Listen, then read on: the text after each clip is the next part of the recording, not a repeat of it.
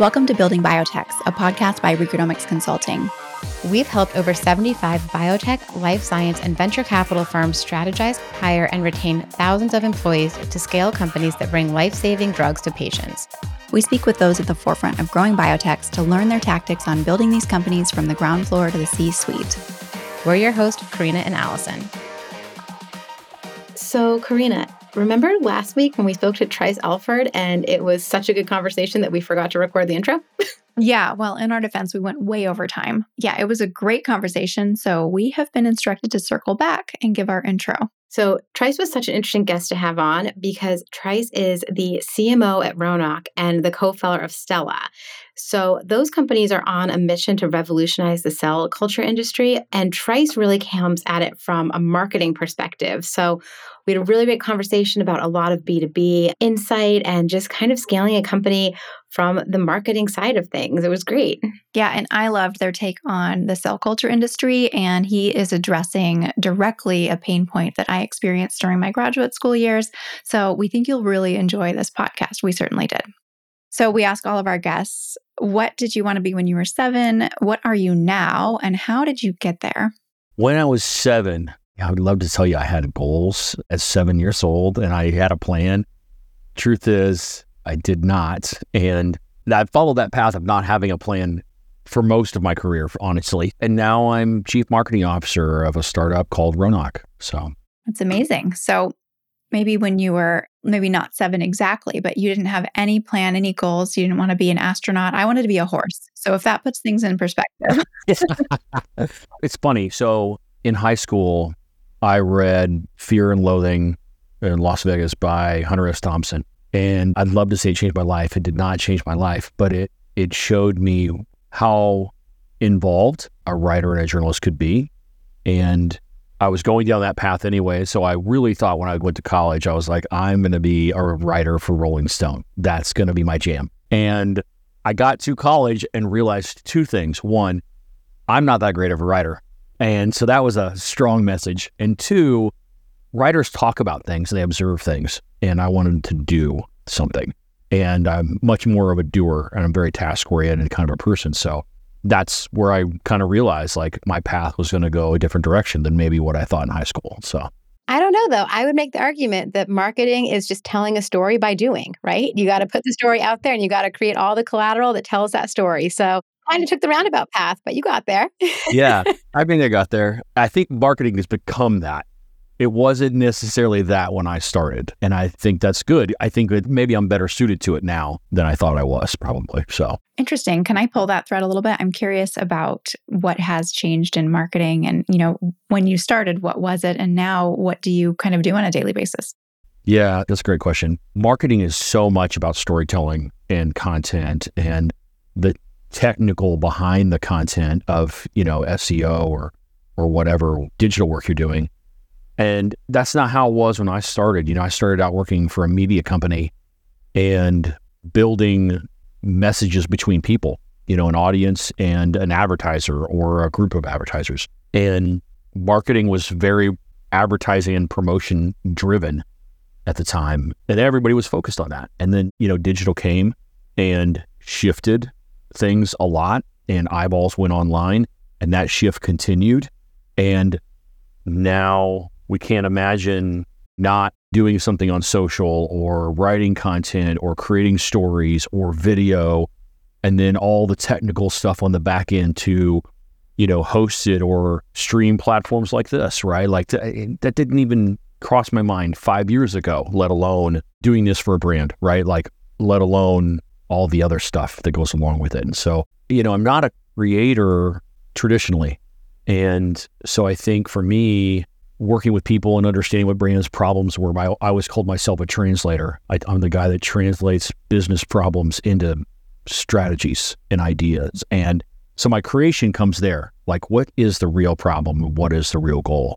And that's where I get in the mix. And so I think for me, that's how marketing's changed as well. It's not just, let's do a bunch of things and convince a bunch of people to buy something. And it's also, I'm in B2B, so it's very different. And so now it is very much about storytelling and messaging and trying to target and figure out who my audience is and understanding what are their needs, what are their goals, and can we impact that?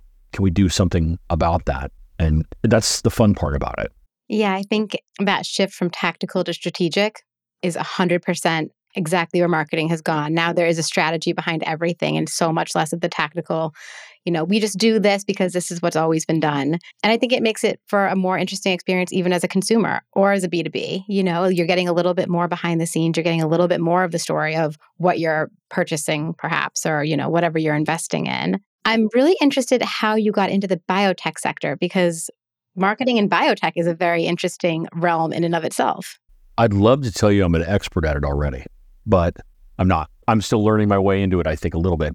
So I have a good friend. My partner at Ronawk is a gentleman by the name of Scott Lee, and Scott's on the sales side. He's our chief revenue officer, and I'm on the marketing side. Well, Scott and I go way back. We met in college. He was a consultant for my national fraternity. I went to school at Kansas State, and he came to K-State, and he recruited a bunch of us and helped us form a brand new fraternity. And so he and I kind of had a unique experience from the get-go together. We both live in Kansas City. We stayed friends and in contact with each other over the years. And he was making a change in his career path. At the same time, I was making a change in mine. And we got together and we had lunch and talked. And he said, I got a few contacts. And he was in the biotech space. He worked for a distribution company selling, equipment, materials, things like that. And he said, I've got some contacts. Maybe we should, do something together, sales and marketing, and maybe see if we can put something together and see where this goes. And so he made some phone calls, and one of those calls was to Dr. AJ Malat and Heather Decker, the co-founders of Ronawk, where I work now. And they were really just starting their go-to-market planning and trying to understand what go-to-market looked like. And so we went in and we did a project with them for a few months, and then both of us, kind of made the decision that it was the right place for us, and we loved where the technology was going, and we knew that there was going to be potentially a lot of disruption in what the technology offered, which was interesting and exciting, a lot of potential. And so we both said, yeah, we're in, and they agreed, luckily. And so this is my first stint in biotech, and it's been super exciting, about a little over a year and a half now, and I'm super lucky and very grateful for working with a bunch of people who I've never seen a group of heavy hitters like this get together and try to do something. Everybody is in their lane, really accomplished. And having a group of people like that together is really amazing because you get in the room and you're like, it fires on all cylinders and you're like, wow, this is really coming at me fast. And so it's really exciting. It moves very quickly, like most startups do, and we're no different. But this is my, first full stint into biotech startup. Yeah, you're the average of the 5 people you spend the most time with. So you get in the room with those heavy hitters and magic happens. So on that note, give us the 50,000-foot view. What is Ronawk? What do you do there? Well, at its heart, I won't use our corporate spiel, which we've drafted obviously many times now. It is an innovation company. And right now we're focused on the cell culture market. We have a product called BioBlocks. They are a 3D scaffold that is a tissue mimetic platform that will essentially change the way people do cell culture and tissue culture forever. It is a massive shift. And so that's our main product. We also have launched Stella, which is a CRO, and so a contract research organization. Here in the Midwest, there aren't a lot of those kinds of groups that are, sort of focused on our geographic area. And so we thought that was a good fit for us as well. We have a lot of our own research to be doing, obviously, as well as research for clients and partners. And so we thought that together, those were a really good fit. So we built a lab here in Kansas City. It is a pretty significant upgrade for us, honestly. And we're really in the process now. We've got the physical space built out, and now we just have a lot of new equipment and things like that coming in. So it's a very new experience. But right now we have 12 or 13 employees, people on our team. So great. Yeah, that was going to be my next question is how big is your actual team? And so that is going to make me jump right ahead to one of the questions that I always find so fascinating. You've got all these people, you've got these 13 people and you're moving really fast. How do you guys handle communication? We're always asking because we're always hoping someone just has like the secret sauce to like, oh, this is how communication is so well done in our company. And it seems like maybe that's not always the case. Yeah. Well, good and bad. Like I think all companies, especially startups that are moving fast, the communication is constant. And that's how we are. We are good at it, but we also fail at it too. And so I think that there's no secret sauce. At least I haven't found it yet.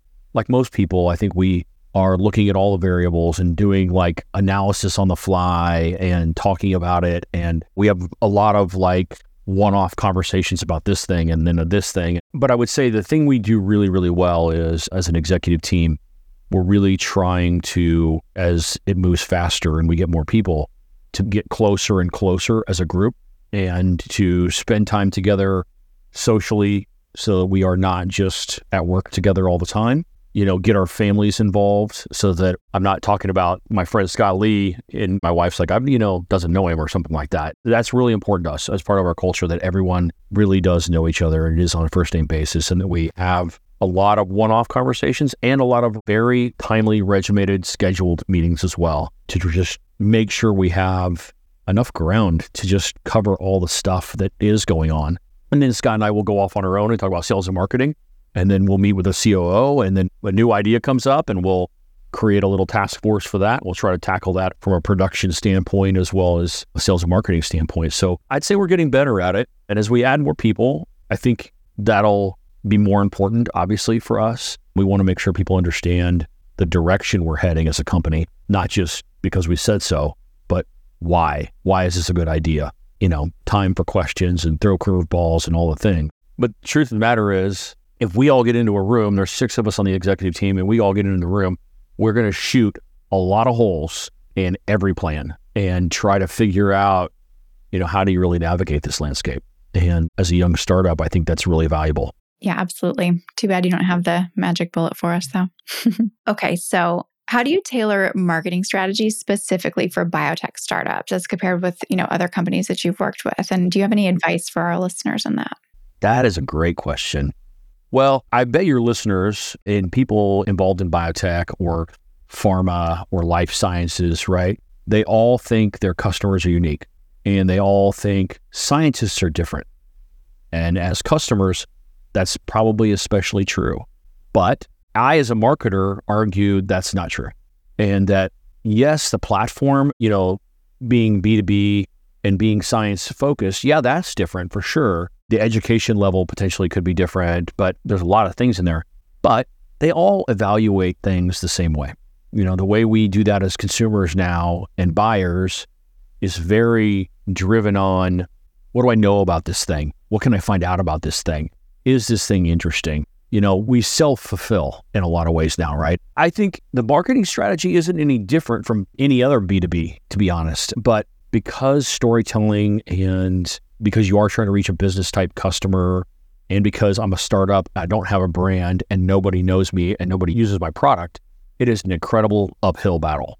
And capturing eyeballs and intent and all those things, you're doing it from scratch. And that's really, really, it can be cumbersome, honestly. So I really try to balance out like what's really valuable to us. This is the thing I've really been focusing on maybe the last 2 months is, obviously, I'm trying to do as much as I possibly can with a small team of people, with as little monetary investment in marketing as I possibly can, because that resource obviously is incredibly valuable to us as an organization. So I'm really trying hard to figure out, like, how do we create content and scale? How does our technology stack shape up? So our strategy is not any different per se. It's really about, let's try to create as much, buzz is a horrible word that I don't love, but buzz around visibility, connection with people that might be the right kind of people, and trying to do that as much as possible. So we have a good strategy, but it's very patient,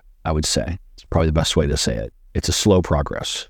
How are you guys leveraging AI and different data metrics within your marketing strategy, or are you? Well, that's a great question. Analytics, I would love to say we were really, really good at this so far, but we're not. I think that's something we're going to grow into over time. We do utilize HubSpot. There are some basic metrics in there that help us understand a little bit about behavior of people, but there's a lot of stuff inside there that you have to build out, and we just haven't gotten that far yet, to be honest, lean scoring and stuff like that. So it might help us better understand intent. I think we'll get there. But AI, yes, at minimum, let's just say, I think right now, AI is disrupting marketing more than anything else. I think everyone will get disrupted by it at some level, either as it's a consumable, it's integrated with some consumable, right? Or I am utilizing some kind of AI device, platform, whatever, in my job function, whether that's creative or written word, or even potentially down the road, some kind of automation. So I use ChatGPT a lot. I like to use it as an idea creator, but not a finisher. And so I don't like to just push content because AI created it, because I know it still doesn't 100% sound like a person and reflect necessarily our language in our business. It can't learn that, no matter how much I try to help it learn that. I have to do that every single time in a lot of cases. But I do like it as a reflection. Tell me how other people do this thing. I was actually doing this with HubSpot yesterday. I was like, tell me what the ideal HubSpot sequence looks like in Biotech. And chat spits out this like point-by-point list of stuff. And I'm like, well, that's really interesting. So I can reflect on that and say, well, what are we doing right now? Or what on this list could we be doing? As well as the actual content itself, or SEO terms, or, whatever. So honestly, I find myself, and I think this is where it's going to go in a lot of cases, I find it a great search engine. Like, I don't want to go to Google and just, one, take whatever thing they feed me, it's the first thing up, but also I don't want to dig through a bunch of stuff. So I'm like, just synthesize this for me. Tell me what the answer is, or give me a bunch of examples and then let me noodle on it myself and come to a good idea. So that's how I'm using it right now, at least. So yeah, I think that's exactly it. It's an awesome brainstorming buddy, essentially. But I agree, someone spits it out and it's so obvious when it's just cut and pasted from ChatGPT. Yeah, 100%. My wife calls it Chet, and she uses it. She's like, Chet could be your psychologist if you really wanted it to be. It'll reflect back to you. And I'm like, yeah, I don't know if that's safe. I'm not sure if that's the right usage for Chet. You may want to upgrade to the paid model for that. If you're going to use it as your psychologist, you should probably be paying for that. ChatGPT 4, 7, or whatever we're up to. Yeah, 100%. I'm on the paid model. My wife is not. And I'm like, yeah, you might want to go ahead and get the upgrade because it's going to do a lot more good. So comes with the doctorate if you do that. Yeah, exactly. That's great. I'm going to steal your HubSpot tip. I'm definitely going to ask ChatGPT how to use HubSpot better. Real honestly, if you have technical questions, have it summarize those for you. Like, what's the path to this? I'm no SEO expert, but we don't have anybody else. So as I'm building content, landing page, blog, new page to the site, whatever it is, it's on me. And so I'm like, I know what the basics are. I got it. But what about keyword research? I'm on a topic. I'm thinking this is valuable to us. Is it? Is this a keyword that's valuable to me in any way, shape, or form? How do I do that research going? There's a lot in there. I like things giving me like a roadmap and then like, yes, that works for me. No, that does not work for me. I'm going to apply this to my situation, just the way I would if HubSpot was going to put something out. Like, hey, it's about 95% of the way there, kind of a thing. So, yeah. I've been really looking forward to this conversation so I could ask you one particular question about ChatGPT. So the word unleashed, every time you ask for any sort of marketing copy, it starts with unleashed. Is that a marketing thing? Like, was that something you used before? That's funny. It's a powerful word, obviously. There are a million ways to say we did something awesome. And unleashing this upon the world is a little trite, right? It's a little overused, but it is powerful and people think that it moves the needle. I'll tell you, when I brainstorm with ChatGPT, I say, give me 10 powerful headlines for XYZ, and 5 of them have unleashed in it. One of the things I found with chat as well as we rabbit hole this topic a little bit, there are a lot of forums out there that have other people's prompts, that they've been writing. So I found one, and it's this gigantic prompt, like 25 lines of be this, do that. And what it does is it sets up the idea that you want chat first to be an expert in writing its own prompts. And second, you want it to assume roles based on whatever your problem is. And so it comes right out of the gate with, okay, well, what are you trying to do? And you're like, okay, I'm trying to do this. And then it says, okay, I would like to, 1, write a prompt that says boom, boom, boom, boom, boom, boom, boom. And then 2, I think I should assume these 4 different roles. And I'm like, yes, agree, go, proceed. And so it sets itself up for being an expert in whatever it is you're challenging it with, right? And I'm like, it's much more advanced than I probably would have started off with. I would have, like anybody, I'm like, help me do the thing, and just start right in with the question as opposed to setting it up to be the smartest thing in the room that can actually give me good advice about something. And so that prompt that has set this up for me is worth its weight in gold. It's fantastic. Do you care to share that prompt? I'll be happy to send it to you guys. Yeah. I'm 100% like copying and pasting it every time. I've got it saved for sure. So I would love to explore that. And in return, I will share a prompt that I got yesterday from a marketing seminar where it helps ideate all of the questions that your customers might have about a certain topic. And then it creates like the scaffolding for posts that you can write about those. We'll exchange prompts. That's fantastic. Yeah. We think a lot about what do people want to know. Well, that's exactly it. We're talking about people want to know. I think this is the good stuff. People are like, yes, tell me more about like these little tips and tricks you guys know, because everyone wants to use these and leverage it. I'll go full circle with this, right? If you're a young startup or you're a young biotech, you do not know your customers. You assume you know them.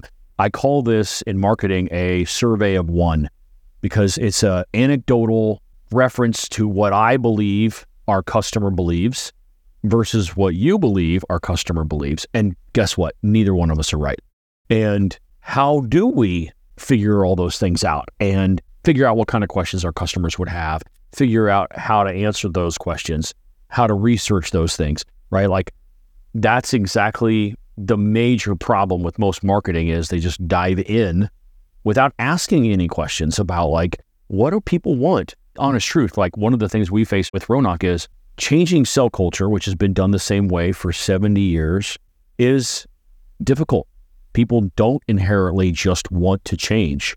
And yes, there are a whole bunch of new mechanisms in there to do it differently and not do it in the traditional 2D kind of way. But people are stuck on those too. They believe that whatever way they're doing it is the way. So I don't know what questions they ask of themselves, if they're open to change, if they're open to this kind of innovation. And so things like that, using chat to help me understand those things, the questions, not necessarily the answers, because I don't know if chat can give me that, but the questions, it probably can. And I think that's really, really valuable to me because now I'm starting to think like the customer and understand from their perspective. And that's really valuable. And along the way, we realized we thought we were a commodity. We really thought we got a block. These things are fantastic. Everybody's going to get it. And it's going to be a commodity product off the shelf where there's going to be on e-commerce and the whole thing. We quickly realized that was not the case. And that one, people were not going to change. Two, the disruption in the innovation was much bigger than we thought. And three, that meant much more consulting and understanding their problems, understanding their cell types, understanding if they're looking for biologics or growing cells. And then getting into a conversation with them about why the BioBlock has the ability to do what it does and how that can help them. And our conversations are completely different with people now than they were a year ago because of that. And it's really valuable. And frankly, we kind of missed it in the first year. We were sort of like, oh yeah, this will be super easy. Like the non-scientist guy gets it. So it can't be that hard. And now we're like, oh, it's not that hard to understand, but that doesn't necessarily mean everybody wants to just like adopt it, see it as the way things are done now and move forward. But there's a lot more that goes into it than that. Yeah, I can definitely see that you as a non-scientist were a captive audience learning about this and learning the value from the founder. So that's the energy behind that. But how do you capture that? How do you get that out? I can tell you as a cell culture veteran, you have a very, very cool platform. I wish we did it this way for all of the many years that I slaved away in cell culture hoods. That's how it came to be honest, is AJ was like, I'm tired of doing it this way. There's got to be a better way. And started noodling on it, and that noodling became something. And then, he partnered with Heather, who is somebody he'd worked with before during his graduate school and PhD. And she's somebody that really does a great job evaluating the execution of things. And she's a gifted microscopist.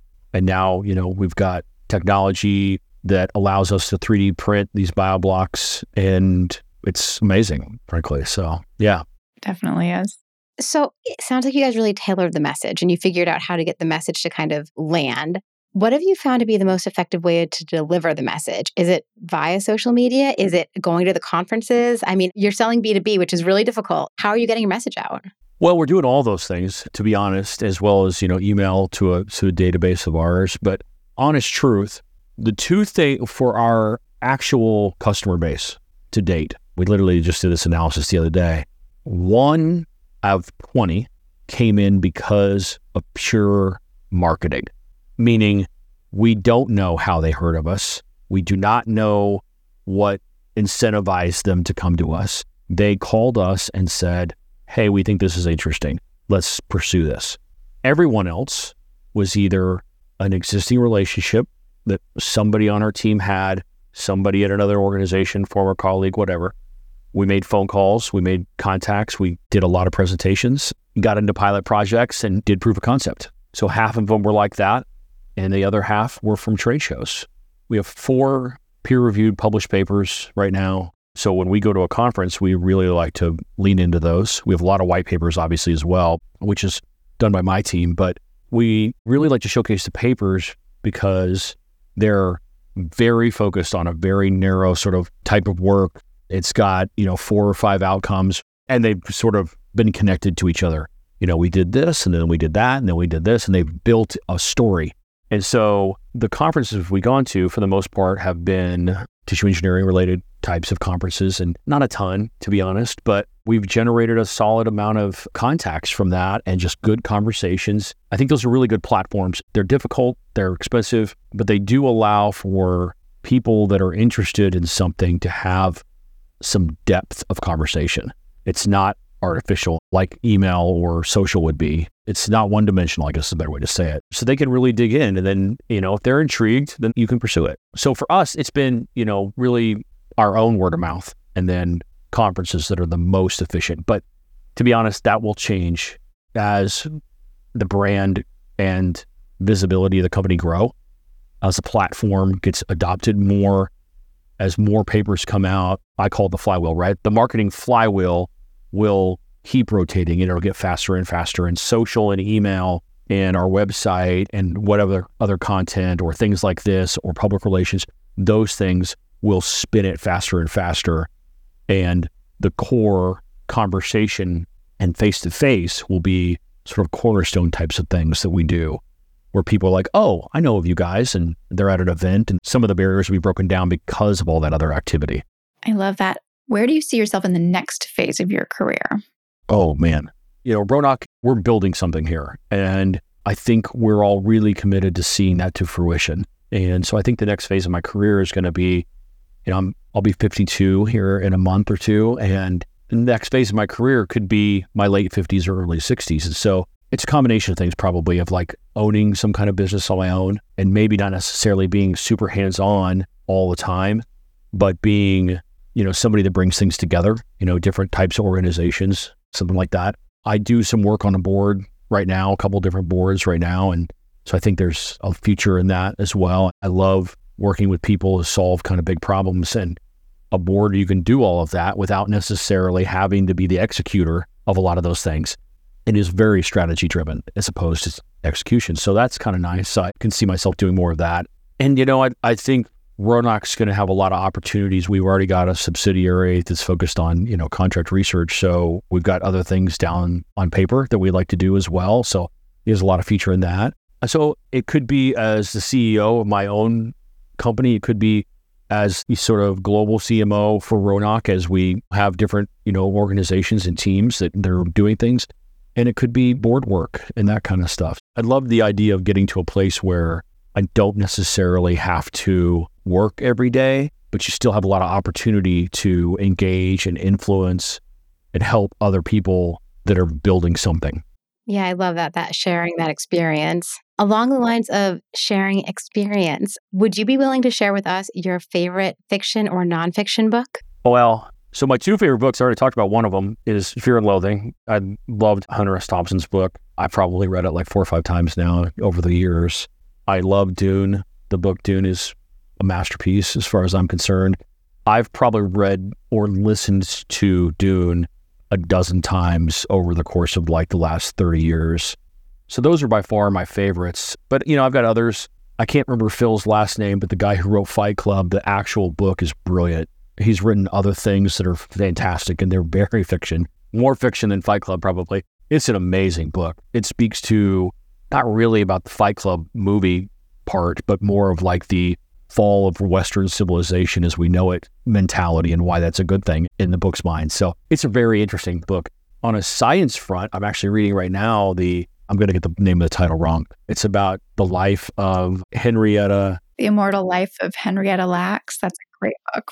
Yes. So we try to read a book as a group, as an executive team every quarter. It's what we're reading right now. And for the non-scientist in me, especially the marketer with all the privacy laws and all the things going on right now, and excuse my language, but it blows my fucking mind. Like, I can't believe this happened in real life. This is a thing. And following its path is amazing.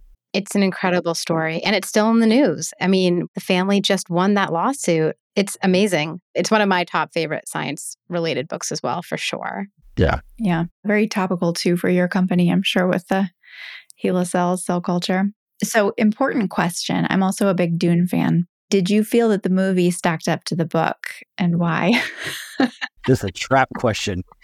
Wow. You're really going to nail it at the end here. Yeah, we don't quit. Yeah, it's a trap question. But visually, yes and no. I thought it was a little grand. But also, Denis Villeneuve, his 3 or 4 movies that I've seen are insane. They're so intense and crazy and amazing. The Blade Runner movie was amazing. I'm a movie nerd, so you really hit a chord with me on this one. But yes, I think it did the book justice. It interpreted a book that was written 40 or 50 years ago, and that's a scientific masterpiece in my mind, and interpreted it in a really modern way. And I think that's interesting.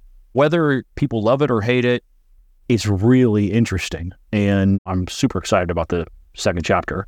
There are people in it that I really think are amazing in the movie. Like Bautista is fantastic as his character in the movie. But Josh Brolin, I'm like, I don't know if he was the right fit for his character. Momoa, who I love, added comic relief to a movie that didn't have comic relief.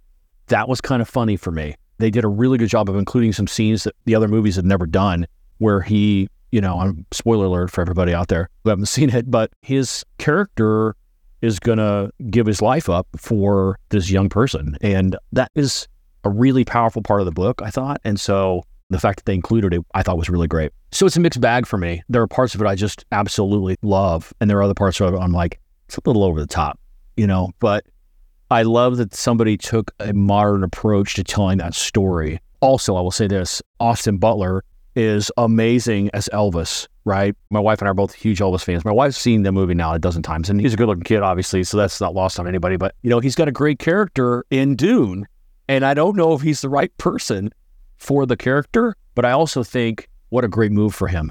Don't get pigeonholed as the guy that played Elvis. Go and do something really radical and different. So I'm super excited to see him play Fade Rafa. Trice, I would listen to you do a movie podcast. This is so fascinating. I'm so bummed that I have a hard stop here because I could talk all day and I want to know your opinion on foundation and all of the things now. But we can't get into that now. That's fine. We can do this again. I'm more than happy. I love talking about marketing. I think it's a never-ending topic for people in this space doing the things that we all are talking about and doing every day. So, hey, Trice, where can people find you if they want to connect? Is LinkedIn a great place? LinkedIn by far is the best choice. Trice Alford. Yep, we'll link you in the show notes so people can click right through. Thank you so much, Trice. This has been just fantastic chatting with you. Maybe in a few months we can do it all again and we can see where AI has taken us and catch up on all things marketing in 6 months. It'll be totally different probably. Yeah, I'd love to do it again. You guys are awesome. So thanks for coming with great questions. Appreciate it. Well, thank you so much. We'll see you soon. Building Biotech is brought to you by Recruitomics Consulting. To find out more about Recruitomics Consulting and how our fractional talent management consulting services are helping biotech and life sciences companies grow more efficiently and retain employees, visit www.recruitomics.com. And then make sure to search for Building Biotech, a podcast by Recruitomics in Apple Podcasts, Spotify, and Google Podcasts, or anywhere else podcasts are found. Make sure to click subscribe so you don't miss any future episodes. On behalf of the team here at Recruitomics Consulting, thanks for listening.